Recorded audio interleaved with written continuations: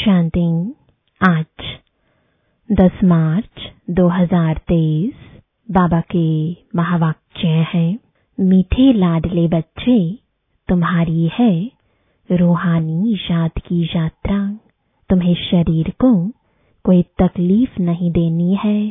चलते फिरते, उठते बैठते बुद्धि से बाप को याद करो। प्रश्न है, सदा खुशी किन बच्चों को रहती है? स्थायी खुशी न रहने का कारण क्या है? उत्तर है, जो पुरानी दुनिया पुराने शरीर से ममत्व तोड़ बाप और वर्षे को याद करते हैं, उन्हें ही स्थायी खुशी रहती है। जिनकी याद की यात्रा में माया के तूफान आते, अवस्था ठंडी हो जाती, उनकी खुशी स्थायी नहीं रहती।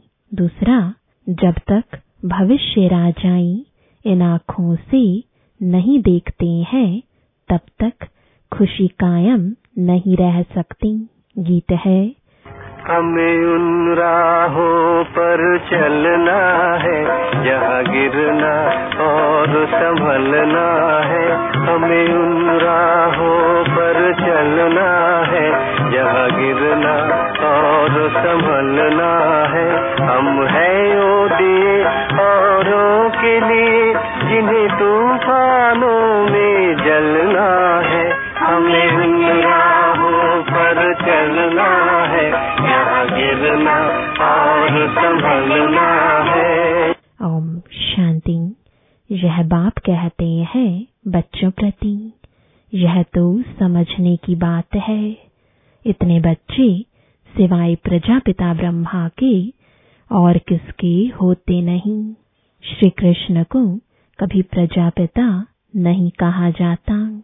नाम गाया हुआ है ना, प्रजापिता ब्रह्मा। जो होकर गए हैं वह इस समय प्रेजेंट है। तो प्रजापिता ब्रह्मा की संतान ब्रह्मा कुमार कुमारियां ढेर है। यह है प्रजापिता ब्रह्मा की औलाद। तो जरूर प्रजापिता ब्रह्मा का भी कोई बाप होगा ना। बच्चे जानते हैं हमारा दादा परम पिता परमात्मा शिव है। वह अब नई दुनिया रच रहे हैं, अर्थात पुरानी दुनिया को नई बना रहे हैं। इस पुरानी दुनिया में यह तन भी पुराने हैं। नई दुनिया में सतु प्रधान नए तन होते हैं। वह कैसे होते हैं? देखो इन लक्ष्मी नारायण को। यह है नई दुनिया के नए तन। इन्हों की महिमा भारतवासी जानते हैं। यह स्वर्ग, नई दुनिया, नए विश्व के मालिक है। नई दुनिया जो थी वह अब पुरानी है। 84 जन्म लेने पड़ते हैं ना। इनका भी पूरा हिसाब है। कौन पूरे 84 जन्म लेते हैं? सब तो नहीं लेते। 84 जन्म सिर्फ वही लेते हैं जिनका आदि से अंत तक पाठ है, जो पहले इस सृष्टि पर थे। हर एक बात लाडले बच्चों को धारण करनी है। यहाँ कोई मनुष्य को नहीं समझाते। यह तो निराकार परम पिता परमात्मा मनुष्य तन में बैठ समझाते हैं। बलिहारी उनकी है। वह नहीं समझाते तो हम कुछ भी नहीं जानते। हम तो बिल्कुल तुच्छ बुद्धि थे। अभी रचयिता और रचना के आदि मध्य अंत को जाना है। हु इज हु इस बेहद ड्रामा में सबसे मुख्य पाठधारी कौन कौन है? यह अविनाशी बना बनाया ड्रामा है। गाते भी हैं बनी बनाई बन रही। गायन भक्ति मार्ग में करते हैं, परंतु यह अभी समझाया जाता है कि यह ड्रामा का खेल कैसे बना हुआ है। बाप बैठ समझाते हैं, लाडले बच्चे, यह तो तुम जान गए हो कि तुमको यात्रा पर चलना है। मनुष्य यात्रा पर बहुत कष्ट सहन करके जाते हैं। अभी तो एरोप्लेन, ट्रेन आदि बहुत सहज निकली है। आगे तो मनुष्य पैदल यात्रा पर जाते थे। चलते चलते तूफान लगते थे। मनुष्य बेहाल हो जाते थे। फिर कोई वापस लौट आते थे तो आधा कल्प द्वापर से लेकर जिस्मानी यात्रा चलती है। भक्ति मार्ग में मनुष्य यात्रा पर क्यों जाते हैं? भगवान को ढूंढने। भगवान कहीं बैठा तो नहीं है। भगवान के जड़ चित्र पूजे जाते हैं। जो होकर जाते हैं उनके जड़ चित्र बनाते हैं। चैतन्य में तो भगवान मिल ना सके। शिवलिंग आदि यह सब जड़ चित्र है। जड़ चित्रों को देखने के लिए यात्रा करते हैं। यह एक भक्ति मार्ग की रस्म है। जानते हैं परंतु कोई की भी बायोग्राफी को नहीं जानते कि यह कौन है, कब आए थे। शिव जयंती मनाई जाती है परंतु उनको भी जानते नहीं। आजकल तो इस उत्सव को भी उड़ा दिया है, क्योंकि इनका नाम रूप आदि प्राय लोप होना ही है। अभी तुम जानते हो, ऊंचे ते ऊंच ज्ञान का सागर सुख का सागर है। सागर से अभी हमको ज्ञान मिल रहा है। वही बेहद का बाप अभी प्रैक्टिकल में है। अमरनाथ भी शिव बाबा है ना, दिखाते हैं बर्फ का लिंग बन जाता है। मनुष्यों को ठगने के लिए गपोड़े तो बहुत लगाए हैं, तो उस जिस्मानी यात्रा पर तकलीफ बहुत होती है। यह है रूहानी यात्रा। इसमें शरीर की कोई तकलीफ नहीं है। तुम बच्चे समझते हो हम बेहद के बाप के बच्चे हैं। भक्ति मार्ग में जन्म जन्मांतर याद करते आए हैं। अब स्मृति आई है। बाप कहते हैं तुम 63 जन्म ढूंढते ढूंढते उतरते गए। पहले एकदम कड़ी नौंधा भक्ति करते हैं, फिर भी दुनिया को तमु प्रधान तो जरूर होना है। झाड़ वृद्धि को पाता है जरूर। एक भी मनुष्य वापस मेरे पास आ नहीं सकते। नाटक में सबको अपना पार्ट बजाना है। सतो रजो तमो में आना है। नंबर 1 का ही मिसाल लो। नंबर 1 लक्ष्मी नारायण सतु प्रधान थे, अब तमु प्रधान है, जिसमें ही फिर शिव बाबा ने प्रवेश किया है, क्योंकि इनको ही फिर नंबर 1 बनना है। फिर प्लस में माँ को रखते हैं। माताओं को लिफ्ट देनी होती है। पहले लक्ष्मी फिर नारायण। माताओं का नाम ऊंच किया जाता है। माता सदैव पतिव्रता होती है। पुरुष कभी पत्नीव्रता नहीं होते हैं। वंदे मातरम कहा जाता है। इस समय तुम बाप के बने हो तो तुम हो जाते हो ब्रह्मा कुमार कुमारी। माता गुरु बगैर कभी किसका उद्धार होता नहीं। गुरु तो बहुत ढेर के ढेर है, फिर भी कलयुग घोर अंधियारा हो गया है। कितने गुरु गोसाई हैं, कहाँ कहाँ हरिद्वार आदि में उन्हों के मंदिर बने हुए हैं।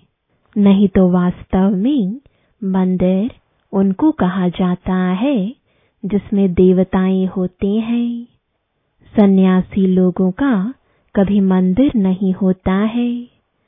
मंदिरों में तो देवताएं ही रहते हैं, क्योंकि उन्हों की आत्मा और शरीर दोनों पवित्र है।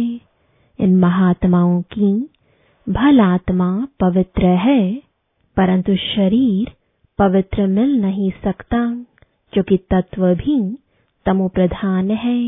अभी तुम देवता बन रहे हो, बनाने वाला है परम पिता परमात्मा। यह है सतो प्रधान संन्यास, वह है रजो प्रधान संन्यास। यह बाप के सिवाय कोई सिखला ना सके, तो बाबा ने समझाया है कि वह है जिस्मानी यात्रा, यह है रूहानी यात्रा। इसमें कर्म इंद्रियों का कोई काम नहीं, कुछ भी तकलीफ की बात नहीं है, बहुत सहज है। वह जिस्मानी यात्रा अनेक प्रकार की है, यह रूहानी यात्रा एक ही है। यह है राजाई के लिए यात्रा। यह लक्ष्मी नारायण का चित्र सामने खड़ा है। दुनिया थोड़ी ही जानती है कि इन्होंने यह राजयोग की यात्रा कर यह पद पाया है। तुम बच्चे जानते हो इन्होंने यह प्रारब्ध कैसे पाई। कोई ऊपर से नई आत्माएं तो नहीं आई जिनको भगवान ने राजाई दे दी, नहीं, इन्हों को पुराने से नया बनाया हुआ है, जिसको रिजुवनेट व काया कल्पतरु कहा जाता है। तो बाप बैठ समझाते हैं, इन्होंने रूहानी यात्रा की थी, राजयोग बल की यात्रा से यह बने। बाप राजयोग और ज्ञान सिखाने आते हैं, तो अब तुम्हारी यात्रा चल रही है। तुम बैठे हुए अथवा चलते फिरते, उठते बैठते यात्रा पर हो। तुम सिर्फ बुद्धि से बाप को याद करते हो, याद से ही दौड़ी पहनते हो और तुम्हारे विकर्म विनाश होते हैं। जितना जल्दी विकर्म विनाश होंगे, उतना जल्दी बाप के गले का हार बनेंगे।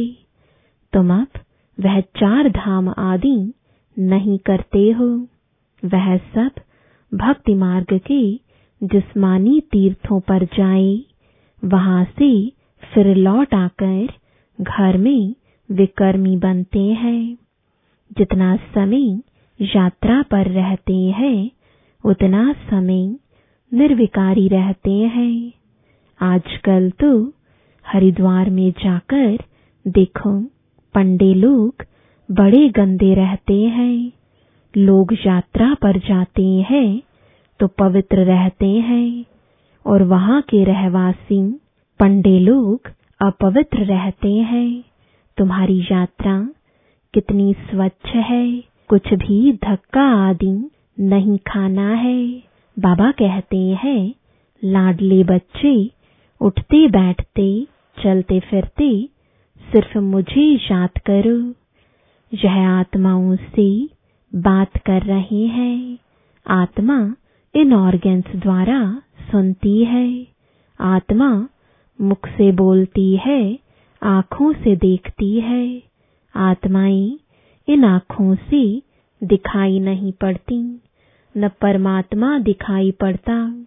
दोनों को दिव्य दृष्टि बगैर देखा नहीं जा सकता है।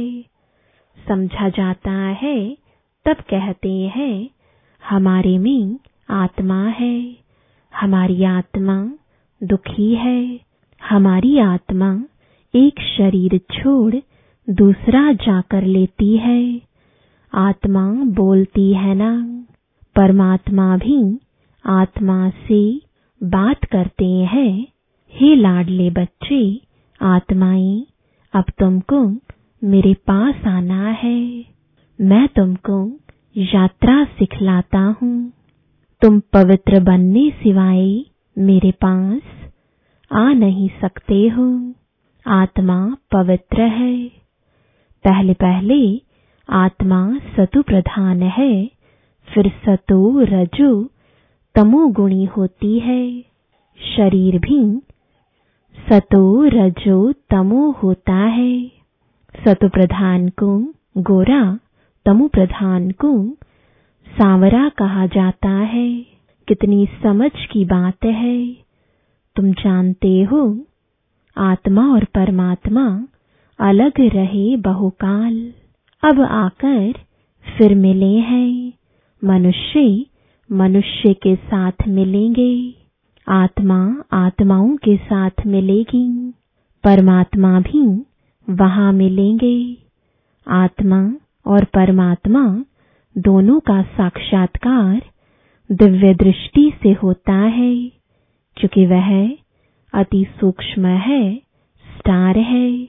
अब कोई भी साइंस घमंडी नहीं जो कह सके आत्मा की प्रवेशता कैसे होती है। इन बातों का उनको बिल्कुल पता नहीं है। मोस्ट बेलेवेड बाप है। भक्ति मार्ग में आधा कल्प भक्त भगवान को याद करते हैं। ऐसे नहीं कि सब भगवान है। सब भगवान हो तो भक्त आराधना, वंदना, साधना क्यों करते, किस लिए करते? सभी मुक्ति, जीवन मुक्ति चाहते हैं, क्योंकि यहाँ दुखी है, चाहते हैं शांति हो। परंतु बिचारों को यह पता नहीं है कि शांति धाम किसको कहा जाता है, मुक्ति कहाँ होती है, यह भी नहीं जानते। कहने मात्र सिर्फ कह देते हैं कि पार निर्वाण गया, जानते कोई भी नहीं है। अब तुम बच्चे यात्रा पर हो। बाप कहते हैं, बच्चे संभल संभल कर चलना है, तूफान तो बहुत आएंगे। तुम याद करने की कोशिश करेंगे, माया बुद्धि योग तोड़ देगी। फिर वह अवस्था ठंडी हो जाती है, खुशी का पारा हट जाता है। नहीं तो खुशी का पारा स्थायी रहना चाहिए। इन आँखों से वह राजाई देखते हैं तो खुशी कायम रहती है। यहाँ तुम बुद्धि योग से जानते हो कि राजाई मिलती है। राजाई के लिए हम पढ़ रहे हैं। इन आँखों से नहीं देखते हो, इसलिए माया घड़ी घड़ी भुला देती है। बाबा कहते हैं, गृहस्थ व्यवहार में रहते हुए कमल फूल समान रहो। पुरानी दुनिया, पुराने शरीर, सबसे ममत्व तोड़ते जाओ। एक बाप को याद करो। पहले तुमको बाप के पास जाना है, फिर नई दुनिया में आना है। बाप और वर्षे को याद करो। फिर जब हम यहाँ आएंगे तो वह होगी प्रालब्ध, उसको याद नहीं करेंगे। अभी हम पुरुषार्थ करते हैं भविष्य प्रालब्ध पाने के लिए। यहाँ मनुष्य पुरुषार्थ करते हैं यहाँ की आजीविका के लिए। हम भविष्य की आजीविका के लिए पुरुषार्थ करते हैं। गृहस्थ व्यवहार में रहते फिर यह कोर्स भी उठाना है, नॉलेज को धारण करना है। फिर तुमको पुरुषार्थ नहीं करना होगा। वहां तुम पुरुषार्थ नहीं करते, प्रालब्ध भोगते हो। तुम जानते हो हम भविष्य बनाते हैं, वहां प्रालब्ध भोगेंगे। वहां याद नहीं रहती कि हम प्रारब्ध भोगते हैं, फिर तो पुरुषार्थ भी याद पड़े। पुरुषार्थ और प्रारब्ध दोनों ही भूल जाते हैं। प्रारब्ध भोगते रहते हैं, पास्ट का पता नहीं रहता।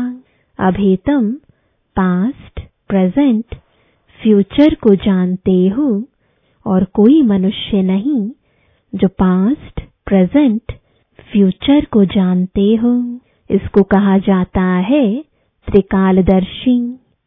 बाबा ने रूहानी यात्रा और जिस्मानी यात्रा का कंट्रास्ट भी अच्छी रीति समझाया है। जिस्मानी यात्रा जन्म जन्मांतर करते आए, यह रूहानी यात्रा है एक जन्म की। स्वर्ग में जाएंगे, फिर लौटकर इस मृत्यु लोक में आना नहीं है। अच्छा, मीठे मीठे सिकिलदे स्वदर्शन चक्रधारी बच्चों प्रति माता पिता बाप दादा का याद प्यार और गुड मॉर्निंग। रूहानी बाप की रूहानी बच्चों को नमस्ते। रूहानी बच्चों की रूहानी बाप दादा को गुड मॉर्निंग और नमस्ते। धारणा के लिए मुख्य सार है, पहला, सतप्रधान संन्यास से आत्मा और शरीर दोनों को पवित्र बनाना है। पुरानी दुनिया और पुराने शरीर से ममत्व तोड़ देना है। दूसरा, त्रिकालदर्शी बन पास्ट, प्रेजेंट, फ्यूचर को बुद्धि में रख पुरुषार्थ करना है। नॉलेज को धारण कर स्थायी खुशी में रहना है। वरदान है, पुराने हिसाब किताब को समाप्त कर संपूर्णता का समारोह मनाने वाले बंधन मुक्त भव। इस पराये देश में जब सभी बंधन युक्त आत्मा बन जाते हैं, तब बाप आकर स्वरूप और स्वदेश की स्मृति दिलाकर बंधन मुक्त बनाए स्वदेश में ले जाते हैं और स्वराज्य अधिकारी बनाते हैं। तो अपने स्वदेश में चलने के लिए सब हिसाब किताब के समाप्ति का समाप्ति समारोह मनाओ। जब अभी यह समारोह मनाएंगे, तब अंत में संपूर्णता समारोह मना सकेंगे। बहुत काल के बंधन मुक्त ही बहुत काल के जीवन मुक्त पद को प्राप्त करते हैं। स्लोगन है, अपने उमंग उत्साह के सहयोग और मीठे बोल से कमजोर को शक्तिशाली बना देना ही शुभ चिंतक बनना है। ओम शांति।